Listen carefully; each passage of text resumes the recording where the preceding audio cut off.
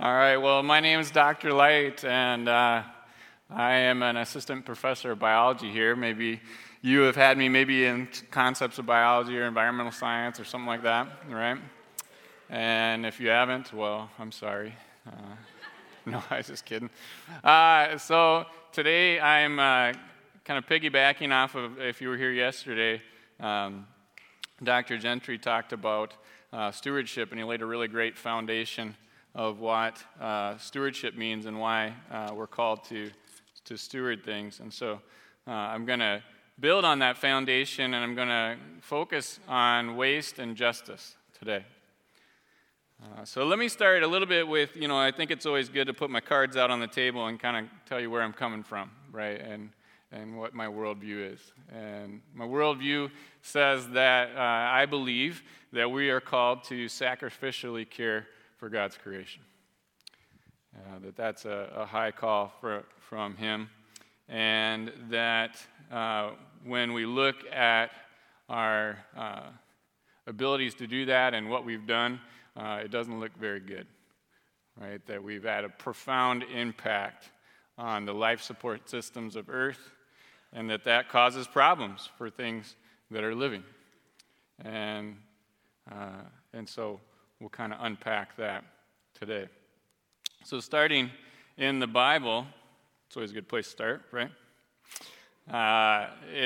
We see right there in Genesis 2:15 the call, right? The first call of humans, and that says God put humans in the garden, right? Not to kill.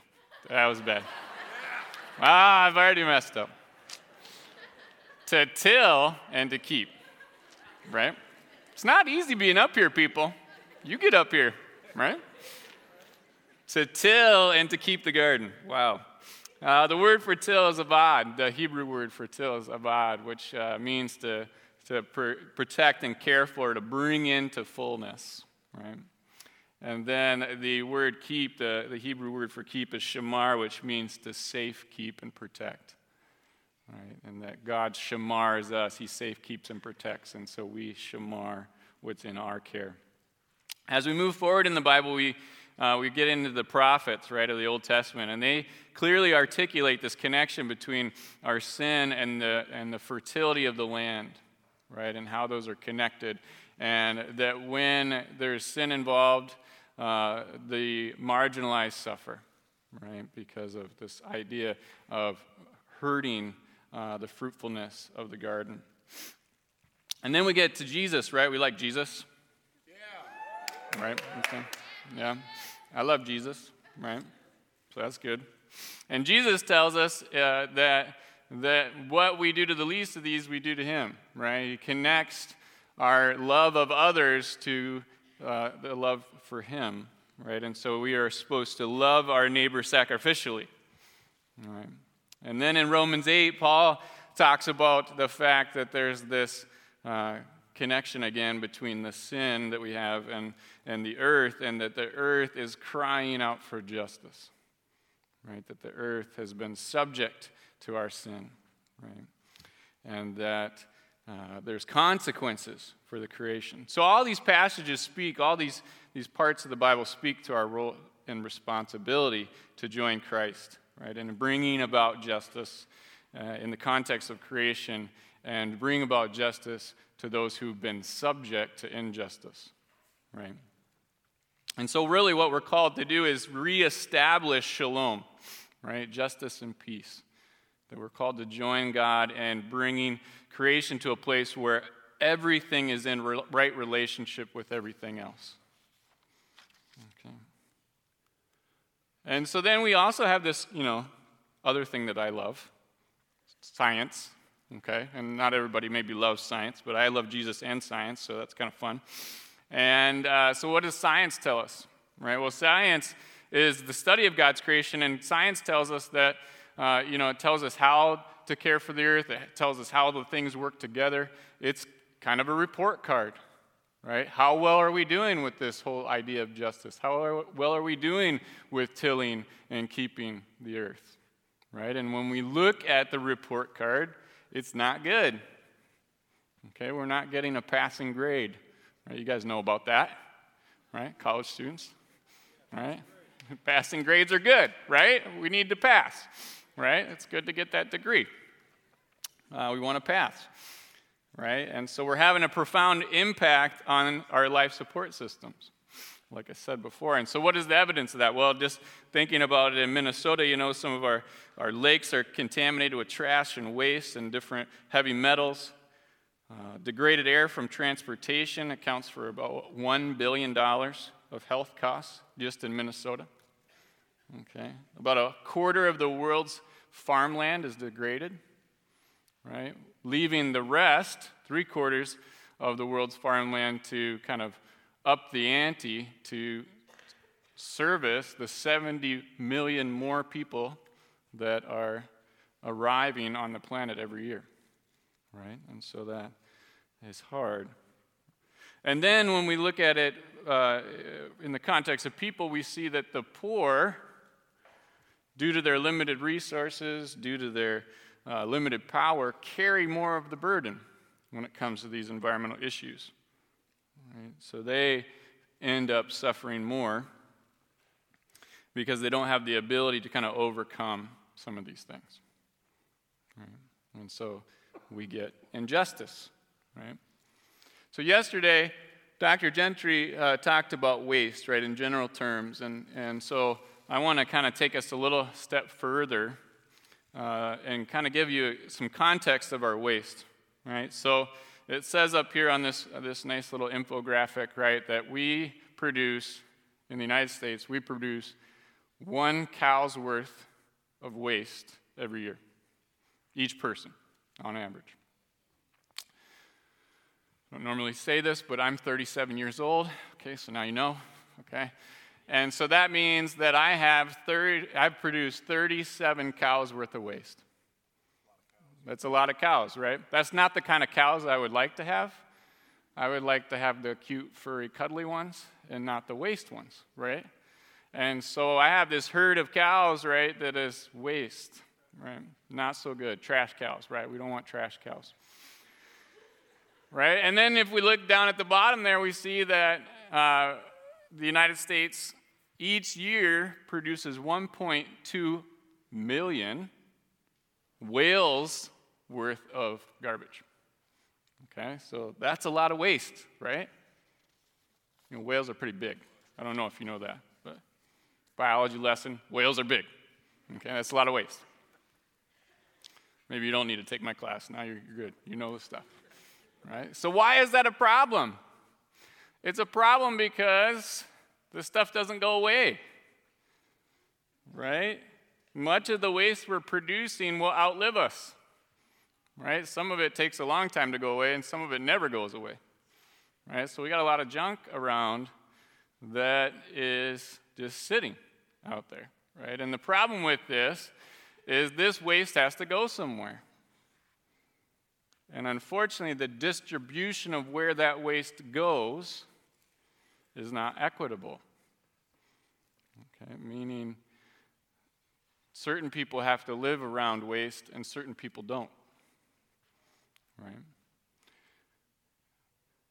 So we talk about that being injustice. Right? So this is a pretty a sobering slide, right? In the sense that people of color are exposed disproportionately to environmental pollution, right? 56% of the population near toxic waste sites. Anybody want to live by a toxic waste site? Most of us want to live by like the lake or something. How about a toxic waste lake? That'd be, great home values, right? Are people of color, right? 56% people of color, right? And, if we're in a position of privilege, the temptation is to kind of try to explain this away, right? Because it's uncomfortable to think about stuff like this, right? But we can't explain it away. Here's another one. Okay, so here we have, this is the Twin Cities, and it's the graphic here is minority and lower socioeconomic populations. So when you look at the darker colors, okay, the darker green colors, that means more minorities, more lower socioeconomic status. And then when you look at these colored dots, that's not happy things, unfortunately. Those are things like landfills, hazardous waste sites, Superfund sites. I always thought Superfund was kind of a bad naming. Superfund sites are like the worst contaminated place in the world, and we call them Superfund sites, so they kind of sound good, right?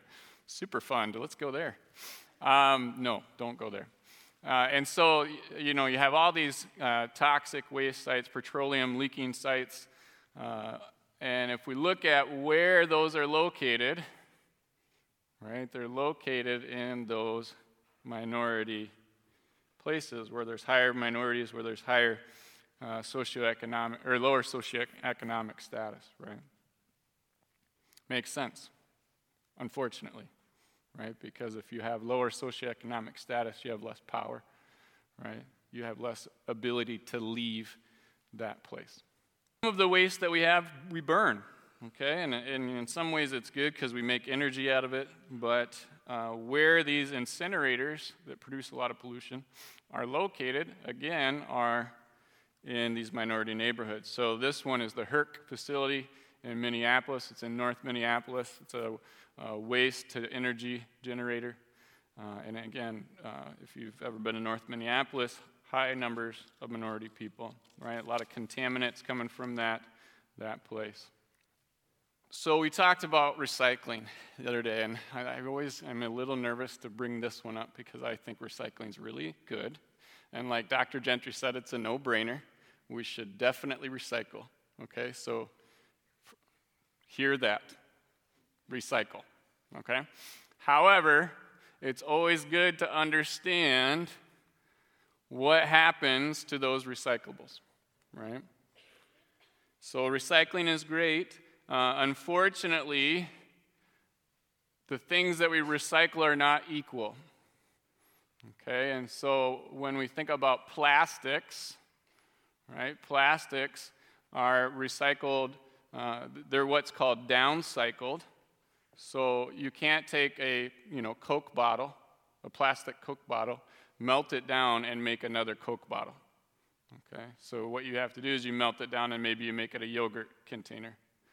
And then you melt that yogurt container down and then maybe you have like a fruit container. You'd have your grapes in or something like that, or a plastic bag, right? So it's downcycled. Okay, most of that downcycling happens outside of the U.S., okay? So we take our plastics, we ship them across overseas, and then a lot of times in those countries, there's less laws about child labor and things like that, and so children sometimes are used to sort the plastics. Okay, so it's important, right, to remember what happens to this, that trash doesn't just go away, it goes somewhere. Right? And so we want to make sure that our recycling is equitable as well. Right? We want to be recycling, but we want to make sure that it is equitable. Right? And so reducing our waste and understanding these things is really, really important. Right? It's it's easy to just put that thing in the trash and not think about where it goes. So, what do we do about this? Right? I don't want to depress you the whole morning. Right? Well, let's have some positivity. If you talk to my wife, I have a hard time with positivity. I'm not a very positive person, unfortunately. So I've been working on that. That's my journey, right? Trying to be more positive. Okay? So let's end on an uptick, right? Let's be a little more positive. So what do?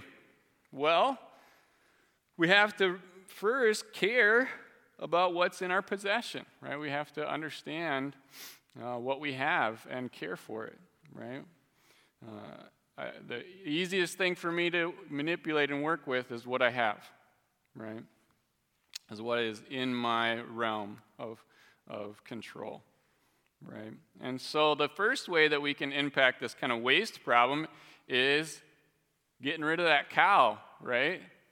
Maybe we want it to be like a sheep instead of a cow, right? You get my my drift there? Right? Let's reduce the cow. Right? Let's make it smaller. Right? So now we get trash sheep, right? And so we're going to produce less waste. So let's think about that. How do we do that? Right? Well, do I use a reusable water bottle, for example? Right? Do I buy things with less packaging? Right? Do I buy things that have been recycled? Right? It's because that closes the loop. Right? That tells the consumers or the producers that we want recycled things. Right? And then I can have choice in what I do buy. Right? So buying things in metal and glass opposed to plastic. Right? So if I have a choice between a can and a plastic bottle, I can pick the can because the can can be recycled indefinitely. The plastic bottle can't. Right? And so I can make that choice. I can buy things secondhand. Right? That reduces waste. My whole outfit here is secondhand. Isn't it nice? It's a nice outfit, right? Right? Right? This is, I had a different life before it came to me, but now it's mine. Right? And it was a lot cheaper as well, which is important, right? We don't get paid very much here, so we have to. No, just kidding. Just kidding. Right? No, I really like buying things secondhand. I mean, where are you going to get big red pants, right? You don't just find that stuff, Thrift stores. That's where it is, thrift stores, right? It's where it's at. You guys are college students, you know what I'm talking about, right? Thrift stores, right? Right. Amen to that, right? I bet Jesus would have shopped at a thrift store, for sure. And then we can, here's a real, this is earth-shattering right here. This one right here, get ready for it. We cannot buy things. What? We cannot buy things. Do I really need to buy that thing? Right? Especially if I'm going to buy that thing and then, 2 months later I'm going to throw it away. Right? Do I need that thing? Is that really, am I trying to fill my life with stuff, right? Is that giving me comfort and stuff, right? We're very big on that in the United States, right? It's about what you have and what you don't have and all that, right? And so, here's again, earth-shattering. Should we buy it? Do we need to buy it? Why am I buying it? What's my motivation, right? What's coming behind that, right? Some other specific things that we could do here at Northwestern is, if you were here yesterday, that we have this brand new club called the University Sustainability Initiative. Anytime you're going to have a club, you always want a really cool title like that. So just for future reference, that's my advice, cool title. University Sustainability Initiative, that just sounds really cool, doesn't it? It sounds like you're doing something official. And so you want to connect with those. Some of those students will actually be here tomorrow kind of sharing their thoughts during the alternative chapel. So come out and hear from your peers. Right. The other thing that we can do is you've heard yesterday that there's kind of new recycling initiatives. There's composting coming in the later in the semester, which is so cool, right? It just we get to do what nature does, right? And just recycle things and then grow things from them. Right? I have a compost bin. It's kind of one of the most fascinating places at my house. Right? We just throw this stuff in, and then later on there's dirt. I don't get it, right? This happens. I do get it. I'm a biologist, so I get it, but you know what I'm saying. Right? So you can kind of be a part of those kinds of things, right?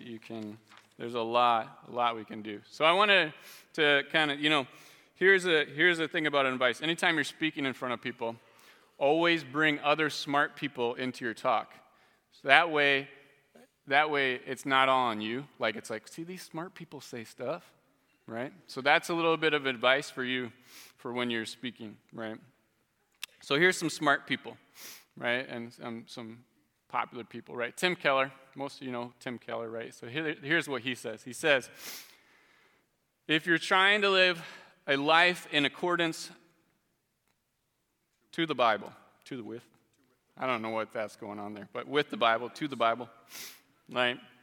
The concept and call to justice is inescapable.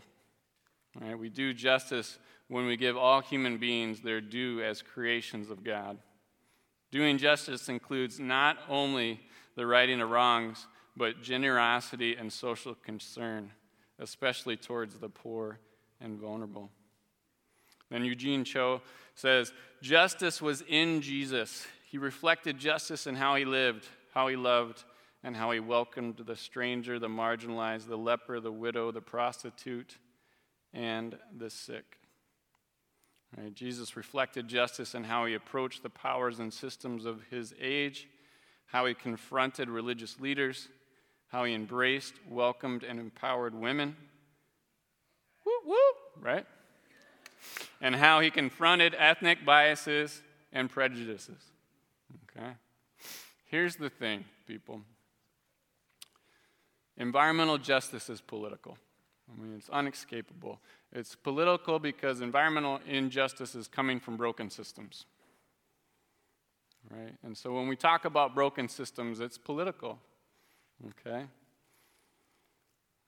These broken systems are causing injustice. It's not right that certain people would have waste in their backyard that they don't want to have and certain people wouldn't. It's not right. Right? And the thing is, we don't get to sit this out. We don't get to sit this out. Right? Because we're called to care about those broken systems. We're called to speak out against those broken systems. Right? We're called to break down injustice. Right? That's our call. We don't get to sit that out. Especially if we have the power and privilege to do so. And so it's important that we understand how this relates together. Right? Me throwing away this piece of trash, that's not the end of the story. That's not the end of the story. And I need to know the full narrative. I need to know the full story. And to make sure that that story is a good one and not a bad one. That's what I'm called to do. I'm called to care for others, right? I'm called to care for this planet that supports us, right? I'm called to care for the things that God cares about. So, last thing here. I always like prayers. Prayer is good, right? Is it not good? Okay. I'm like, wow. This is Northwestern, right? We pray, right? Right? So I'm going to do something weird. This doesn't happen in churches very much anymore. But when I grew up, this is what we did. We're going to pray this together. Pretty cool, right? All right? So we're going to pray this prayer together. So I'm going to, I'll start, and then you just kind of come in. Okay? We can do this, people. I believe in us. Ready? Here we go. We confess our sin and the sin of this world. Clinging to the values of brokenness, we lay waste to the land and we pollute the seas. Have mercy on us, heal and forgive us, setting us free as agents of your reconciling love in Jesus Christ. Amen. Amen, right? Amen.